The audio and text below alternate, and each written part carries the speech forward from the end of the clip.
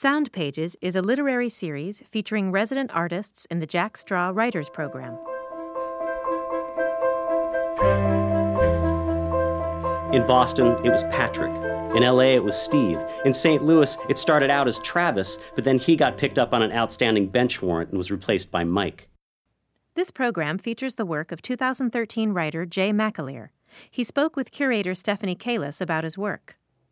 I'm really fascinated by moments that break us out of our patterns, whether that's a really tremendously happy moment that kind of shatters that construct, or if it's a really tragic one. In some ways, the result is the same in that the world kind of opens up for you. It ceases to be about an existence that you think you understand, and it becomes this exposure to just this majestic expanse that you could never possibly grasp. And I think that that's a really, really powerful experience. Could you talk about that in terms of the character that you're building at the center of your novel? Yeah. So the character is actually a stagehand who's on tour, and he's approaching the end of his time with his tour, and he's been out on the road for a couple of years. And so he's bought a car. His last stop is Seattle. The tour is continuing on without him, and he meets a young girl in Seattle, and there's kind of this flirtatious thing going on, and they get in an accident, and she's killed, and he's kind of stranded here, trying to not only piece his life together, but also there's this shared experience with this person who he didn't really know very well. It's still really devastating. But there's a weird guilt there. You don't have the right to claim that grief. And so I think that's part of what's going on as well. Now we'll hear a selection from Jay's live reading. Tonight I'm going to read an excerpt from a novel that I'm currently working on titled Delicate Strangers. The section I'll be reading is from the beginning of the novel. The protagonist, Robert, has been out on tour with a Broadway production for about a year, and he's coming up to his last day with that show. Delicate Strangers. The routine was always the same. The only thing that ever changed was the city, and after a while, even that didn't make much of a difference. Each afternoon, Robert walked through the stage door, up a ramp or stairway, down a hall, or through a loading dock until he was backstage left, looking at the row of lighting booms and the phony car that rolled on stage during Act 2, Scene 4. He checked the prop table, quickly scanning the surface to make sure that nothing was out of place. Each item had its own square of blue tape around it, the tape clearly labeled with the name of each prop: Dexter's cigarettes, Dexter's lighter, Molly's coffee cup, Deirdre's sunglasses. There was a square at the front of the table labeled roses, next to another one that simply said fans. Each of these had a large arrow inside it, also made out of blue tape, which pointed to the edge of the table and indicated 2 milk crates that were stored on the floor. One full of fake roses, the other containing a dozen fans that were used in one of the dance numbers. Along the back of the table, there was Inspector's magnifying glass, the 3 open spaces for the pistols that were still locked up in the safe, and today, once again, the empty square where Danny's flask was supposed to be. The actor that played Danny, a 35-year-old man named Jeffrey, who replaced the original Danny 3 months into the tour, was notorious for taking this prop back to the dressing room with him. Robert didn't say anything. He sat down and waited for Kyle, his own replacement, to show up. He'd been training Kyle for 2 weeks, and now it was his turn to run the show. He'd let him mention it to Kimmy, let them develop their own routine of jokes about what a pain in the ass Jeffrey could be. Sometimes, after his pre-show check, Robert would walk out to the edge of the proscenium and stare into the vacant auditorium, at the 2,000 or so empty seats, and think about how they would soon be full of total strangers, people whose lives he knew nothing about. Or instead, he would wander around backstage chatting with the local stagehands, people who, up until a few days earlier, had been strangers themselves.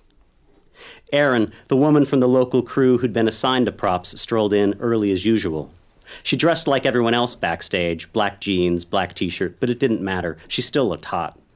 He'd been hitting on her pretty solidly for the first 2 days of the load-in before she finally told him flat out that she never dated anyone she worked with. When she came over, she pointed at the empty spot where the flask was supposed to be and said, "What the fuck? Isn't that like the 3rd time this week?" "4th, Robert said. "I think he does it on purpose just to annoy me." "Does it?" she asked. "Not anymore. It's Kyle's problem now." There was a small piece of gaff tape stuck to the bottom of her shoe, and she leaned against the prop table and peeled it off. "You know," he said, "now that Kyle is going to be running the show, technically you and me don't work together anymore." She smiled at him and rolled the gaff tape up into a little ball. "Short timer," she said, and tossed it at him and walked away. It was the first time that she called him that. The rest of the crew started using it after they met Kyle, once Robert explained that Kyle was shadowing him, trying to learn the show. "Hey, short timer, where do you want these roses?" they'd say, or, "Hey, short timer, you coming to the bar?" It never mattered how he introduced himself. The crew always renamed him to something a little more to their liking. They called him Bobby, or Robbie, or Roberto, sometimes Rob, or Bertie, or Bo. A guy in Jacksonville kept calling him Dobie, which nobody in the company ever understood. And for a 3-week stint in Chicago, everyone called him Mittens, after he showed up to the first day of load-in wearing a pair of bright red mittens that he borrowed from one of the dancers because he left his gloves at the bar the night before. Each city had a different crew, and each crew a different person that Robert worked with. He couldn't count how many had come before Aaron. In Pittsburgh, it was a man named Archie. In Tulsa, an old guy named Jack, who still smoked a pack a day, reeked of nicotine and wheezed when he walked on stage to do the Act 1 shift. In Boston, it was Patrick. In L.A., it was Steve. In St. Louis, it started out as Travis, but then he got picked up on an outstanding bench warrant and was replaced by Mike. There was Martin, Sarah, Devin, Mickey, Rico, Nicholas, Buddy, Randy, Terrence. There were crew members whose real names he never knew, people who introduced themselves to him as Animal, Crowbar, Nasty, Hambone, Tipsy, Beano, Flintlock, Chili, Kid. Whoever they were, and regardless of whether he liked them, he would learn their names and the names of their children and remember them for the week or two or however long he stayed in town until he went to the next city with the next crew and the next name to be called out on stage, to joke around with during the breaks, to keep track of between each cue, to buy beers for when the curtain came down. Kyle walked in right on time, and he noticed the missing flask immediately. "Tell Kimmy," Robert said. "She'll let you into the dressing room. It's probably still in his suit coat." He watched Kyle walk over to stage right, looking for the stage manager. Kyle stopped and talked to some guy who was leaning up against the fly rail, and then Robert heard the two of them laugh, and then Kyle crossed downstage and disappeared from his view. The man at the fly rail waved at Robert, and Robert waved back. There were a lot of people he met on tour whose names he couldn't remember. The guy in Reno who was missing 2 fingers. The guy in Tucson who made custom knives. The guy in Oakland who set up an espresso machine by the fly rail and kept everybody caffeinated. The guy in Louisville who sold moonshine out of the trunk of his car, which Robert bought and then drank with some girl he met in Memphis a week later, waking up in her apartment and stumbling back to his hotel room in the pre-dawn light. There was the flyman in San Diego who promised to take him out sailing, the electrician in Denver that he had gone skiing with. The head carpenter in Phoenix who, one night, asked Robert if he wanted in on the lottery, and Robert, feeling lucky, took a $1 bill out of his wallet, wrote his name on it with a black Sharpie, and dropped it into the brown paper bag, along with all the other $1 bills with people's names that the man had collected.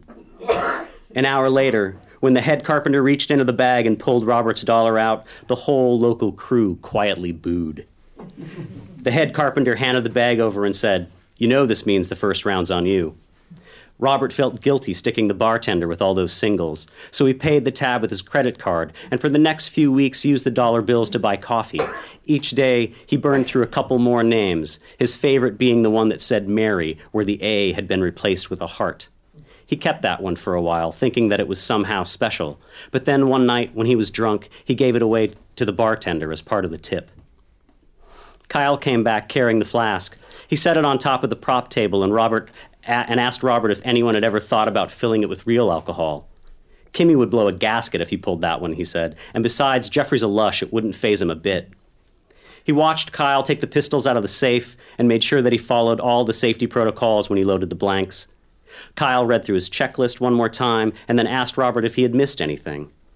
"Did you reset Deirdre's umbrella behind the door?" Robert asked. "Yep." "What about Macy's pack of cards?" "Yeah, I got that too." "Then it looks like you're all set. Have a good show."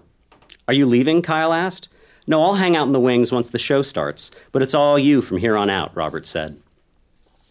He looked around. Everyone was busy. Everyone had a job to do but him. The electricians were just finishing dimmer check. The carpenters were testing the automation. They ran the phony car back and forth in its tracks a couple of times. Robert went out into the loading dock hoping he'd bump into Erin, but she wasn't there. He went downstairs to the green room for a while and then got a cup of coffee and stood in the hallway looking at all the old murals. It was one of those theaters that had commemorative paintings all over the backstage walls from all the acts that had ever played there. Many of the acts were old long before Robert ever set foot in a theater. A Chorus Line, 42nd Street, Cats, Les Mis, and on and on and on. Each mural, a little box where some painter had replicated the poster, and the cast and crew all signed their names with the same lilting optimism that could be found in a high school yearbook. He walked down the hallway and found the spot where they planned to paint the mural for this show. The painter had just finished outlining the square with tape and was starting to put down a coat of white primer, which Robert could smell from where he stood. He looked at the wall, at the smooth blank lines coming off of the roller, and after a couple of minutes, he heard Kimmy call places over the backstage monitor system. He felt no need to rush back upstairs. Kyle had it under control. Any minute, the orchestra would start to tune. The house lights would fade to black, and in that little moment of darkness, as the rustling audience started to settle, the first note of music would play.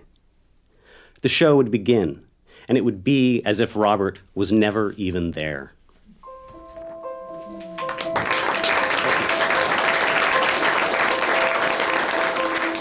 Sound Pages is a Jack Straw production.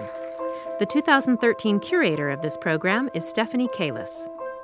This episode of Sound Pages was produced by Jenny Cecil Moore.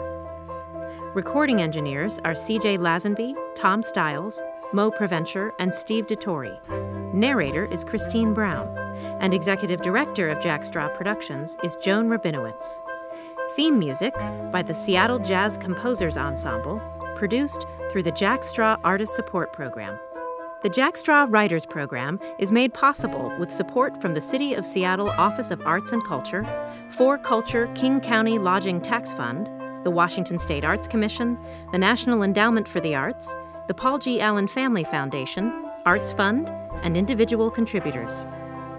All of the writers heard in this series are published in the Jack Straw Writers Anthology, available for purchase and featured online at jackstraw.org. Thank you for listening.